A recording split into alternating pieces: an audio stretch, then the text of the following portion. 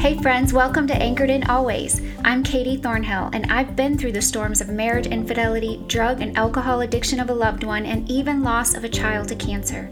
In this podcast, I will share with you how to place healthy boundaries in your relationships, how to recover from past hurts using the principles of Christian recovery, and how to find healing even in the loss of a loved one, so that you can live a life of joy and purpose despite your circumstances.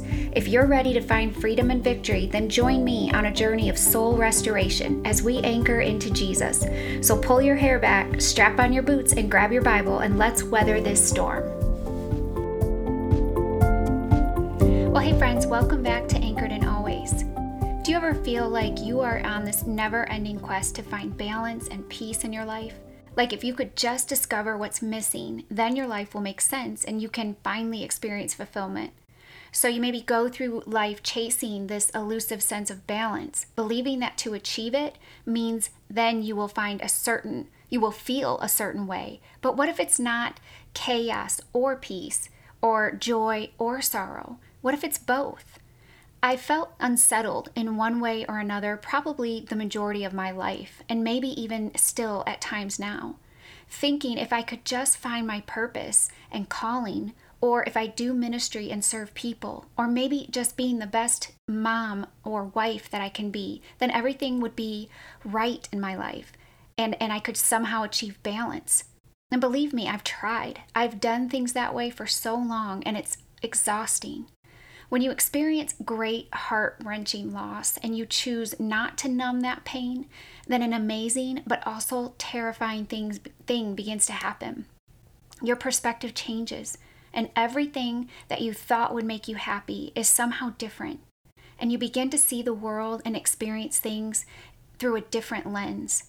Maybe you're listening today and you've experienced some heavy loss and you understand what I'm saying to some extent. Or maybe you haven't, but you found yourself feeling stuck in your life. What I'm discovering as I seek the Lord in an even deeper way in my grief is that He is enough. What does that even mean? I think I believed the lie for so long that peace and joy are the absence of suffering and hardship. But maybe it's not one or the other, but it's actually both. Our spirit longs for heaven, and in our flesh, we often try to make this life feel like what our spirit longs for, which is heaven. But what if in our pursuit of heaven on earth, we are missing all the little glimpses of heaven that God gives us now in the midst of our brokenness? What if suffering, loss, hardship is the path to peace this side of heaven? And I don't mean that we should seek it out by any means, and I don't think that we would even have to for that matter. But maybe just changing our perspective to allowing the discomfort of the hard things in our life to actually draw us closer to God. Even beginning to see the struggles as an opportunity to learn and grow in our faith. And instead of becoming bitter or being angry and blaming God or other people, we start to allow it to give us an even greater appreciation for the beautiful moments, the gifts in this life. If we never experience pain, how can we fully appreciate the absence of it? And I don't believe that we fully will have the absence of pain until heaven anyway. I want to look at a few passages in the book of Philippians today. In this book, Paul is writing this letter to the church in Philippi as he was imprisoned in Rome. And he didn't know if he would be released at this time or killed, but he did know that either way, he would be delivered. His circumstances didn't change that, because he knew he was exactly where he was supposed to be at that time, and his confidence was in the Lord. The Holy Spirit in him, the same one that's in you and I as believers, gave Paul the power and strength to persevere under any circumstances. He looked at his trials as God's appointments to serve whoever was in his path. Now, here's the scripture that where he talks about that. It's Philippians chapter 1, verses 12 through 14. And it says, "Now I want you to know, brothers and sisters," he's talking to the church at Philippi, "that what has happened to me has actually served to advance the gospel. As a result, it has become clear throughout the whole palace guard," those are the Romans, "and to everyone else that I am in chains for Christ. And because of my chains, most of the brothers and sisters have become confident in the Lord and dare all the more to proclaim the gospel without fear." wow, how many times do I complain because maybe shipping is taking too long on something I ordered, or some other trivial or unimportant and maybe even just inconvenient thing is happening in my life? Do you struggle with accepting where you are in your life right now as I have? Do you even maybe resent where God has placed you in this season? So what if we allowed the Holy Spirit to help us see through fresh eyes, as though He's positioning us like He did Paul to serve other people? And here again in Philippians 1, verses 19 through 21, Paul says, "For I know that through your prayers and God's provision of the Spirit of Jesus Christ, what has happened to me will turn out for my deliverance. I eagerly expect and hope that I will in no way be ashamed, but will have sufficient courage, so that now as always Christ will be exalted in my body, whether by life or by death. For to me to live is Christ, and to die is gain." Why did he say that? Because he knew that his home was in heaven, that no matter what happened in earth, he would be delivered ultimately to heaven. When I was reflecting on these passages, along with just, feeling sorry for myself a lot lately, I began to see how I often determine my level of contentment, joy, or peace by the absence of discomfort in my life. Like if I'm struggling, then something is wrong. But what if it's not? What if in the struggle is where I find some measure of purpose, and peace is the actual overflow of that? Paul moved on to share about the joy that we can experience in serving others in chapter 2, verses 3 and 4, and then also in verses 14 through 17. And it says, "Do nothing out of selfish ambition or vain conceit. Rather, in humility, value others above yourselves, not looking to your own interest, but each of you to the interest of others, so that you may become blameless and pure, children of God without fault in a warped and crooked generation. Then you will shine among them like stars in the sky, as you hold firmly to the word of life. And then I will be able to boast on the day of Christ that I did not run or labor in vain. But even if I am being poured out like a drink offering on the sacrifice and service coming from your faith, I am glad and rejoice with all of you. So you too should be glad and rejoice with me." Our transformed lives should demonstrate God's word. We should shine like stars in this dark world because our hope is heavenly. It's not of this world. And it should look different than what the world finds hope in, which is just fleeting and momentary.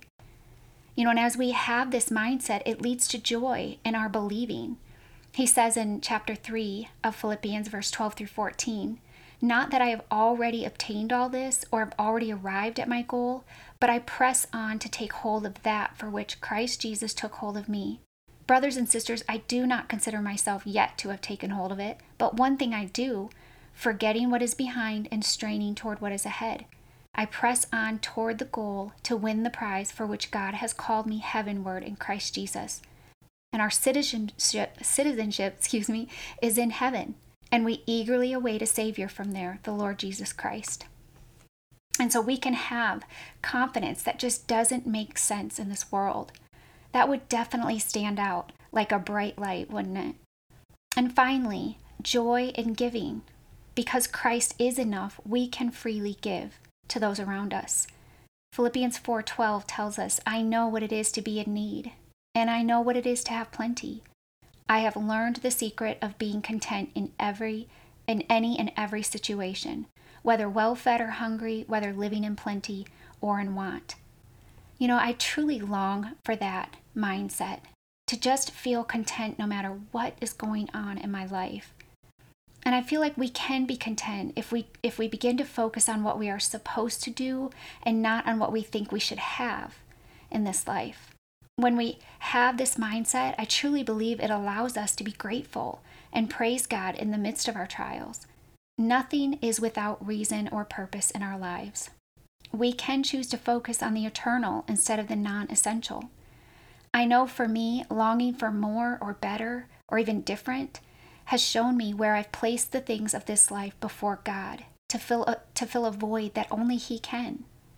So let me ask you this in closing. What are you drawn to when you feel empty inside? And how can you begin to find true contentment even now in your current circumstances? Let's pray together. Father God, I thank you that although there is beauty in this life, there are glimpses of heaven for us to experience even now. We can have true peace and fulfillment even in the midst of trials and hardships, because we know that there is purpose in everything.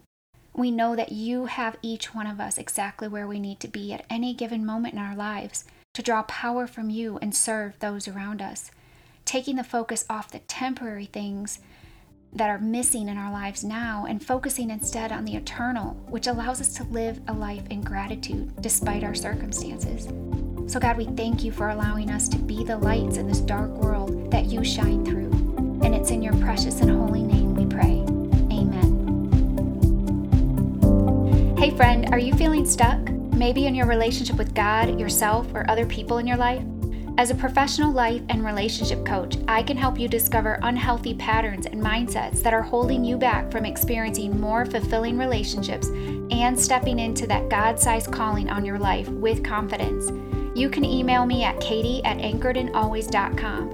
And be sure to check out my brand new website at anchoredinalways.com for more information and to book your 20-minute free discovery session with me today. Also, if you enjoyed today's episode and would like to connect and learn more, join our community on Facebook at Anchored in Always.